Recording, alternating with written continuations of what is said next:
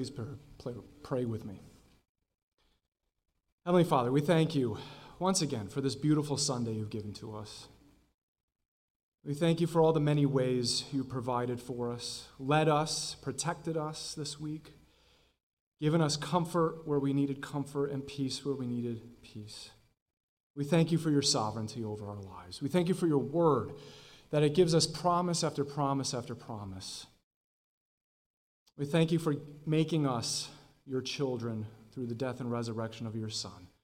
And we pray all these things in Jesus' name. Amen. We had our homecoming Sunday last week with God being very good to us and giving us a beautiful day of weather, worship, and fellowship. And you remember that I mentioned that the idea of homecoming is usually connected to the upcoming holiday season, but that we have our homecoming meaning around the same time that schools are having their homecoming events. Similar to that, a lot of schools will have pep rallies designed to try to get the student body fired up for that fall's sports season. Now, this may seem a little strange at first, but this morning's message to the oppressed, the kicked around, the broken, carries with it a similar feeling of the encouragement of a pep rally. But the point of it is not to just get us fired up for the sake of excitement, but it's to direct us to where our encouragement must come from. We'll see how all this connects as we make our way through this message this morning. A few weeks ago, we talked about the famous verses in James chapter 1, counting it all joy when we encounter various trials. And now this week, we fast forward to the very last chapter in that book, chapter 5, where James includes the other bookend side, which directly connects with what we talked about in James 1. The people James is writing to in this letter, some of them have been kicked around a lot. We see one reference to this persecution in James 2, 6 through 7. Is it not the rich who oppress you and personally drag you into court? Do they not blaspheme the fair name by which you have been called? The poorer members of James's scattered church have been mistreated by the richer members of society, who are dragging them into court for their faith. If they weren't physically persecuting them in this way, they were verbally abusing the believers by mocking Jesus, the one they had given up everything to follow. In addition, it may have been some of these poorer believers that were hired by their richer brothers in Christ to work for them, and then they were cheated out of their rightful pay. In James chapter 5. Behold, the pay of the laborers who mowed your fields and which has been withheld by you cries out against you, and the outcry of those who did the harvesting has reached the ears of the Lord of Sabaoth. The message in these two verses is to the oppressed. It's to the mistreated. It's to the abused and the misunderstood and the ones in pain. It's to the ones who have been cheated and taken advantage of. It's to the ones suffering intense spiritual warfare. It's to the ones who had their innocence stripped away in their formative years or endured some kind of trauma in their pasts. It's to the ones who don't think that anyone could ever know the extent of pain in their lives. We're all broken people to one degree or another. So you know what? This message is to all of us. And what are James's words to those who are suffering? The first part of verse 7 in chapter 5. If you brought your Bible with you, please turn to James chapter 5. If you didn't, that's okay. There should be one located in the pew in front of you. Please also turn to James chapter 5. If you find in the New Testament the bigger book of Hebrews, it's the very next book following that. James chapter 5, verse 7, the first part of it. We read, "Therefore be patient, brethren, until the coming of the Lord." It's often joked about, probably overused by those studying the Bible, that when you come across this word, therefore, you need to first figure out what the therefore is there for, right? Okay. Generally, what James is talking about here, be patient until the coming of the Lord, is directly connected with what he says all the way at the beginning of this letter, which we covered a few weeks ago in chapter 1. Consider it all joy, my brethren, when you encounter various trials, knowing that the testing of your faith produces endurance. And let endurance have its perfect result, so that you may be perfect and complete, lacking in nothing. Perseverance is another word for endurance. And that word, and what word is very similar along the same theme as these two words? The word patience. James is not advocating for the absence of trials. There are always going to be trials because trials are necessary for our growth. Some go through horrific, traumatic trials whose reasons are only known to our Heavenly Father, but the purpose is still the same. It's to grow us. Trials make us stronger. Trials teach us so we can teach others what we learned. Trials increase our faith so that we can be made to lack nothing and to have real and true peace. But all along the way, there are a lot of questions.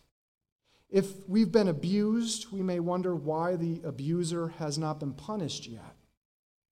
We may wonder why God gave us the parents he gave us. We wonder why our loved one had to die so soon. We wonder why we have to seemingly be the only one going through severe and intense spiritual warfare. To those of us, James says, be patient until the coming of the Lord. Be patient until the coming of the Lord. Be patient for what? Be patient for God to bring about what he's promised to bring about. Even if the person who has abused you remains unpunished here on earth, they will not escape God's justice.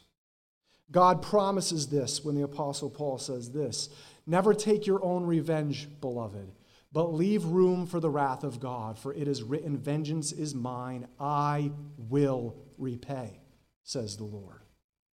Not taking your own revenge against the person, but waiting, being patient for God's justice towards that person is part of being patient until the coming of the Lord. The pain associated with your past will not always plague you. It will not always threaten to overwhelm you and destroy you. There will be a day when he will wipe away every tear from their eyes, and there will no longer be any death. There will no longer be any mourning or crying or pain. The first things have passed away. You will not even remember your pain. You will not remember your sadness or depression or intense emotional pain or psychological pain or loss. It will all be wiped away. It will all pass away. But if you're still sitting here and breathing, we're not there yet. So we still have to be patient until the coming of the Lord. Those spiritual battles and temptations and addictions that you are constantly dragged back into and you don't feel like you will ever have complete victory over, one day, all of those will have nothing to do with you anymore. You will be completely disconnected from them. There's going to be a day when the enemy will not be whispering temptation and discouragement and defeat into your ear anymore.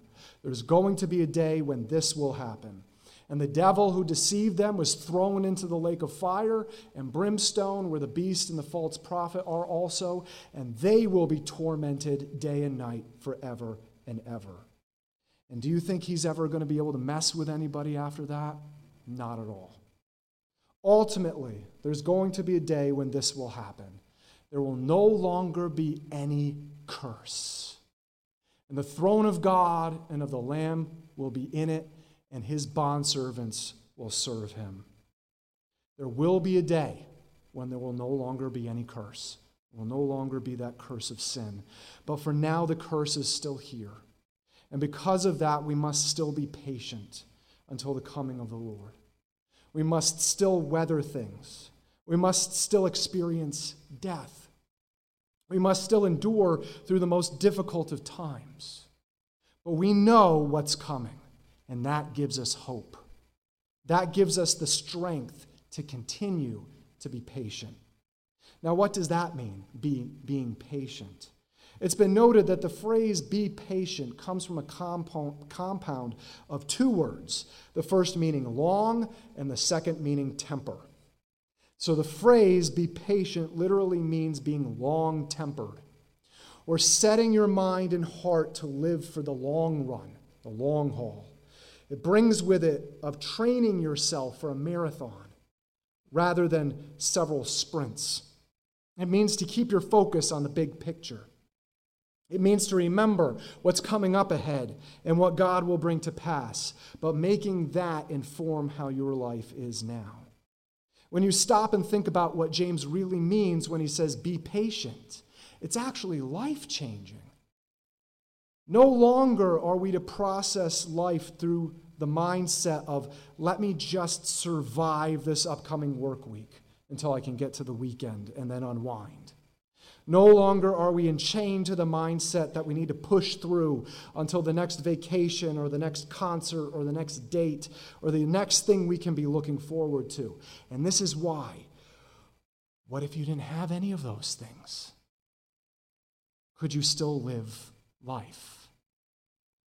We're all setting ourselves up for failure if we base our lives and the peace and happiness we derive from it on the next good thing. Because we all know that life is ever-changing, isn't it? The only constant we have that we can base anything in this life on are the promises of God. Those will never change. If everything we know our lives to be, with everything and everyone we have in our lives, was suddenly ripped away from us, the only thing we would have left would be the promises of God. So therefore, those are the only things worth basing the way we live our lives on now. That's why James instructs his readers who were being pushed around by others oppressing them. And God is telling us today that we all have to take a step back and direct the mindset of our lives onto the long haul. We have to prepare ourselves and allow ourselves to be trained for a marathon. The Apostle Paul references this exactly when he says, do you not know that those who run in a race all run, but only one receives the prize? Run in such a way that you may win. Everyone who competes in the games exercises self-control in all things. They then do it to receive a perishable wreath, but we an imperishable. Therefore, I run in such a way as not without aim. I box in such a way as not beating the air, but I discipline my body and make it my slave, so that after I have preached to others, I myself will not be disqualified. We are to understand that this life we're living is a marathon. We have to see that our lives are building up endurance to run that marathon. See, it's not run really fast, stop, take a nap, wake up, and then run really fast, and stop again for a 4-course dinner, then run really fast, stop, not run for another 10 years, and then pick up the race again. If the race is run that way, no endurance will be built up. If life is thought of in that way, no patience for staying in it for the long haul will be developed. You might wonder, why does my life seem to be one trial after another? Why can't I just get a break? Why can't I just coast for a while? Because this is the way that life as a believer in Jesus is supposed to be, especially as sinful people in a sin-filled world. We're supposed to have patience for the long haul developed in us. We're supposed to have endurance built up in us, and the way that that endurance and patience is grown in us is through the trials we endure. That's why, as Paul says, we're not to be distracted by the things of this world. We're to allow and perpetuate self-control and lasting discipline in our bodies and lives. That's not a thing we're to do begrudgingly or under duress. It's what we're supposed to be doing as our lives are developed in this race of life and faith. So James says, do not let these times of pain and abuse and confusion and desperation and emotional, mental, and spiritual torment determine who you are. Those things are not who you are. They are meant to train you and strengthen you. An Olympic runner does not aspire to remain at the local gym forever training for the Olympics but never going. Forever allowing that training period to be who they are. No, an Olympic runner takes that training, what has developed their strength, and takes it with them to the Olympics. It's part of what makes them stronger. It's part of what builds endurance in them. It's part of what makes them competitive, but it's not who they are. They only use those difficult and trying times to help them win the race they're running. As James says, see all these difficult times as truly what they are. Things to build strength and endurance in you, and see your life as what it is, a long-term marathon. Be patient. As one author put it, have a long fuse. Remember the promises of God. And as Paul says, run in such a way that you intend on winning that race. Next, James uses imagery that would have been familiar to his recipients to greater and lesser degrees to further illustrate his point. Second part of verse 7. The farmer waits for the precious produce of the soil, being patient about it until it gets the early and late rains. In this part of the world, Palestine and the ancient Mediterranean world, there were generally two periods of rain. The first period of rain, the early rain, usually occurred in the autumn and winter months. These rains accounted for 3/4 of the region's entire rainfall. These were necessary to start the germinating and sprouting processes of the plants, but what the agrarian people of those regions really looked forward to were the late rains, which usually came in March and April, which were necessary to be ready and ripen the crops that would be harvested in the late spring and summer months. The main crops that these rains impacted were the important ones. Wheat would be harvested from mid-April through the end of May, and barley was harvested in March. In Greece, the grain harvests would be in June and July in Italy, but in all these areas, both the early rains and especially the late rains were required in order to have a good harvest. In other words, a farmer could not get hasty and harvest his crops before the late rains came, or they wouldn't be as ripe as they should have been. In addition, the farmer couldn't determine, oh, you know what? I don't think these late rains are coming. And harvest without the faith of knowing that those late rains were going to come. As James is talking about the coming of the Lord, he's reminding his readers that everything hasn't been right in the world yet by way of Christ's return because it isn't time for the harvest yet. The late rains also have to come. More believers have to be brought in the kingdom, and Christ is not going to return until all the people who are supposed to believe in him do so. Obviously, some of those people wouldn't be born for another 2,000 years because here we are. The Apostle Peter talks about this very same thing when he says, "But do not let this one fact escape your notice, beloved, that with the Lord one day is like 1,000 years, and 1,000 years like one day." The Lord is not slow about his promise, as some count slowness, but is patient toward you, not wishing for any to perish, but for all to come to repentance. When Peter was saying this, it was within the context of the end times and the return of Christ. When James says next that the coming of the Lord is soon, it doesn't mean that he was wrong. Peter says that a day is like 1,000 years to God. All this time passing before Christ's return is not because God's forgotten about us or he's being lazy or he doesn't fulfill his promises. It's because of his grace. He's waiting for Christ to return until all those he has determined to commit their lives to Christ have done so. I remember hearing a pastor reference this verse, and he said, and I can only paraphrase the gist of it, the astounding thought is that the last person that needs to accept Christ before he returns could be walking this earth anywhere, right now, and that person needs only to be told about the gospel, accepts it, and then all of a sudden, Jesus could return. Now, that is a crazy thought, but an inspiring one, isn't it?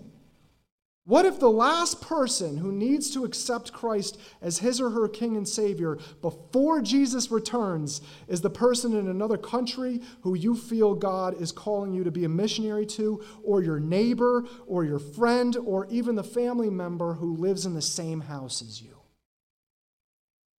Verse 8 in James chapter 5, you too be patient, strengthen your hearts, for the coming of the Lord is near.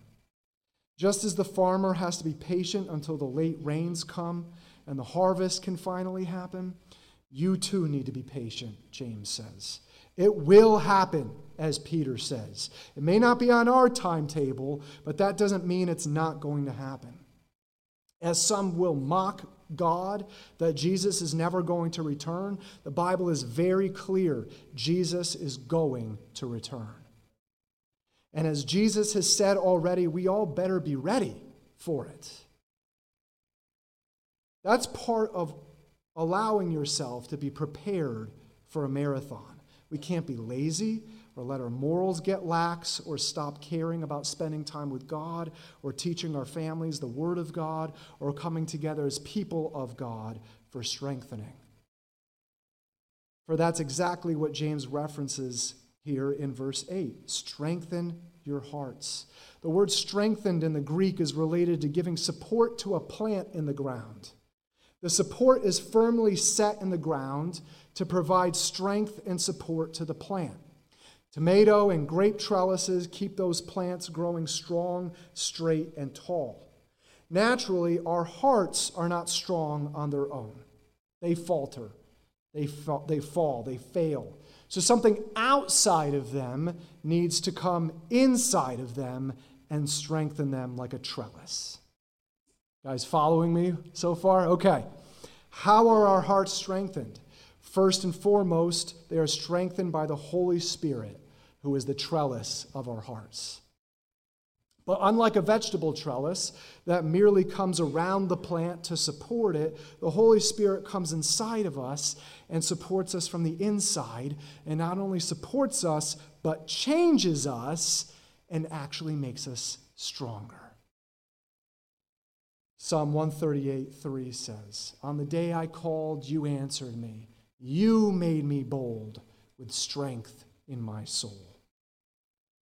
1 Peter 5:10 says, after you have suffered for a little while, the God of all grace, who called you to his eternal glory in Christ, will himself perfect, confirm, strengthen, and establish you.